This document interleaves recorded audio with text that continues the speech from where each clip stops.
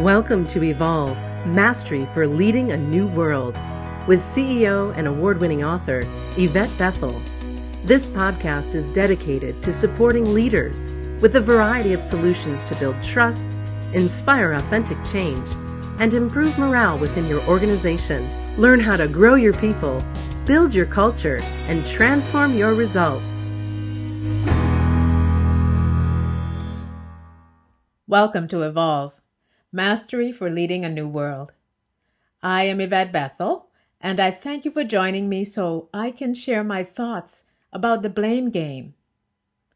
I always marvel when I sit in meetings when assigned actions were not taken, and the responsible manager would say, "Well, I gave that project to one of my supervisors, and they were unable to finish it." The underlying message in this blaming statement is that the manager delegated the responsibility so he doesn't have to be held accountable. So what is blame?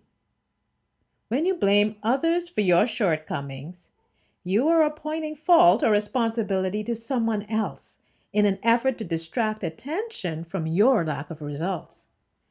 This approach can slow down the decision-making process in some companies as the issue degenerates and becomes, whose fault is it? Instead of, what went wrong and how can we fix it? We all play a part in unmet goals.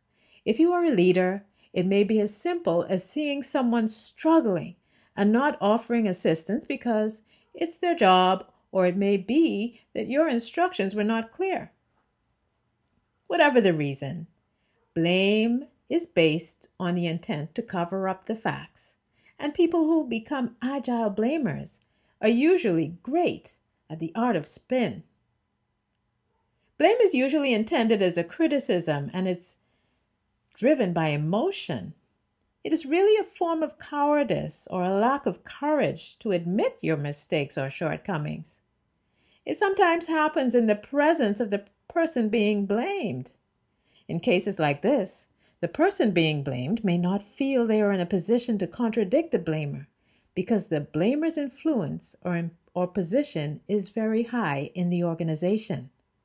This is just as cowardly as blaming someone in their absence. So here are a few types of blame. Finger pointing. This is straightforward. It's about using your perception of the situation to formulate a way to displace fault. Another type is using you language.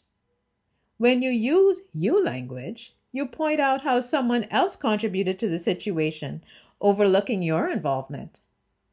It takes you out of the equation altogether and is perceived as an attack.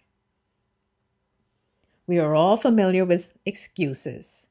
Many people come up with rational, compelling excuses and expect accountability to be waived. The bottom line here is that the project or assignment should be done, and an authentic discussion should occur if you were unable to deliver on time, speak the truth. Instead of making excuses, take ownership and make a commitment to correct the situation. Another type of blame is planting seeds of doubt. Some people have a system of blame they develop over time by planting seeds of doubt about someone else. This is done by questioning their competence or relentlessly pointing out their shortcomings. Constant complaining is yet another tactic. Persons who use these tactics usually do this behind the backs of their co-workers. When something goes wrong, it's very easy to assign blame in the absence of others. Sometimes this approach works so seamlessly that the blame will automatically shift to the unsuspecting target of the blame. So why does blame happen? Blame usually occurs when there's fear and distrust. In an office environment where accountabilities and responsibilities are not clearly defined in job descriptions, there can be misunderstandings caused by responsibility overlap. As a leader, one of the first steps in ensuring you create the groundwork for an environment of professionalism and collaboration is to prepare or review job descriptions. Blame is a self-preservation tactic. It is used to cover up your perceived incompetence because you are afraid of embarrassment or being attacked. Some persons prefer to deflect rather than suffer humiliation.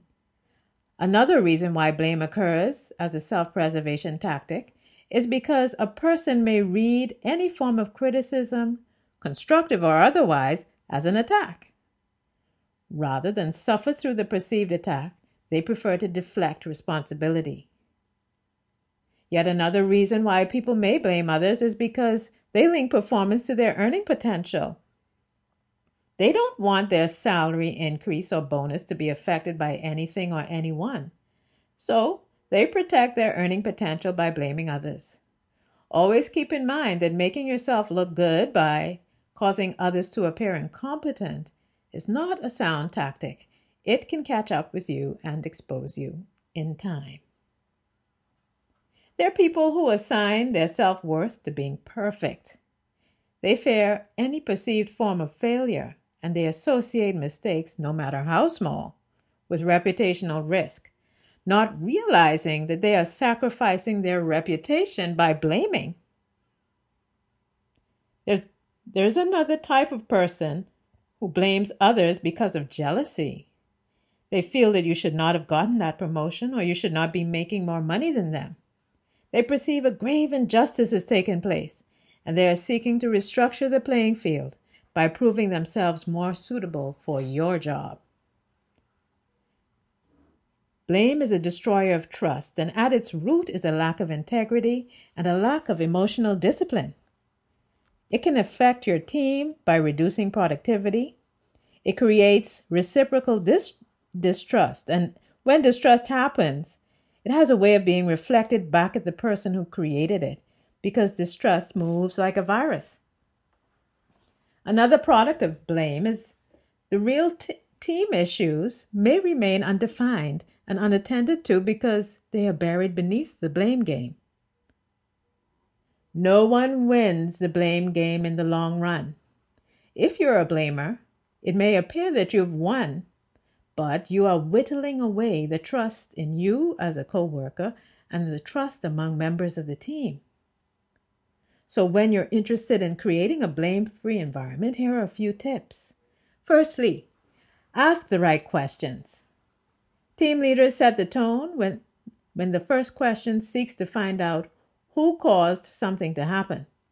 This puts the team and the person or persons who caused the challenge in defense mode and leads to finger pointing and other types of blame, designed to cover up the truth.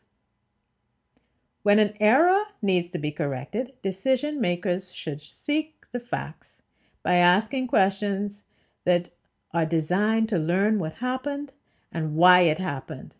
This sets the tone necessary for open conversation and action. When creating a blame-free environment, take appropriate responsibility. There are people who take responsibility for more issues than they should, and there are others who take responsibility for nothing at all.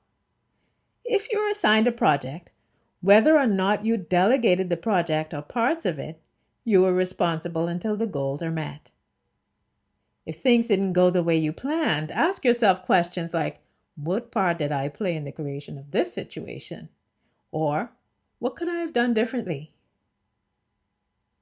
When creating a blame-free environment, build your integrity. Admit when you're wrong.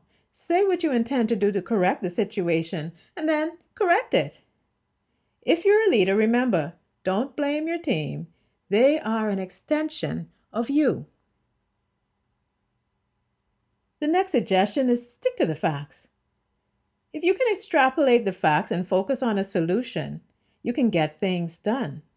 Use discernment to understand the real issues and then set the objective to take a fair course of action.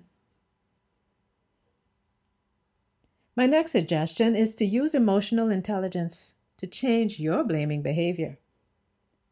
Firstly, identify your emotional patterns. Do you feel destabilized when something goes wrong? Is blaming someone else an optimal solution for you and the team? Once you identify your emotions and patterns, take responsibility for the circumstances. Fear usually drives blaming behavior. Identify your fears and take concrete steps to overcome them. Think about the consequences of your actions. As a leader or member of a team, you should always be aware of the possible outcomes of your actions or inactions. If you can master this skill and think about possible consequences to your actions and course correct, you can proactively seek to circumvent problematic outcomes. When creating a blame-free environment, you need true leaders. As a leader, you should manage blaming discussions by focusing the group on facts and not taking sides. Also, remember to recognize your biases and assumptions. Also, remember to recognize your biases and assumptions. Blamers will always come to you with spin and draw you into their web if they are aware of your biases. You cannot stop anyone from blaming you for anything, but you can nullify the effects of blame by establishing sound relationships with your coworkers and supervisor. One way to do this is to let your supervisor know what you're achieving.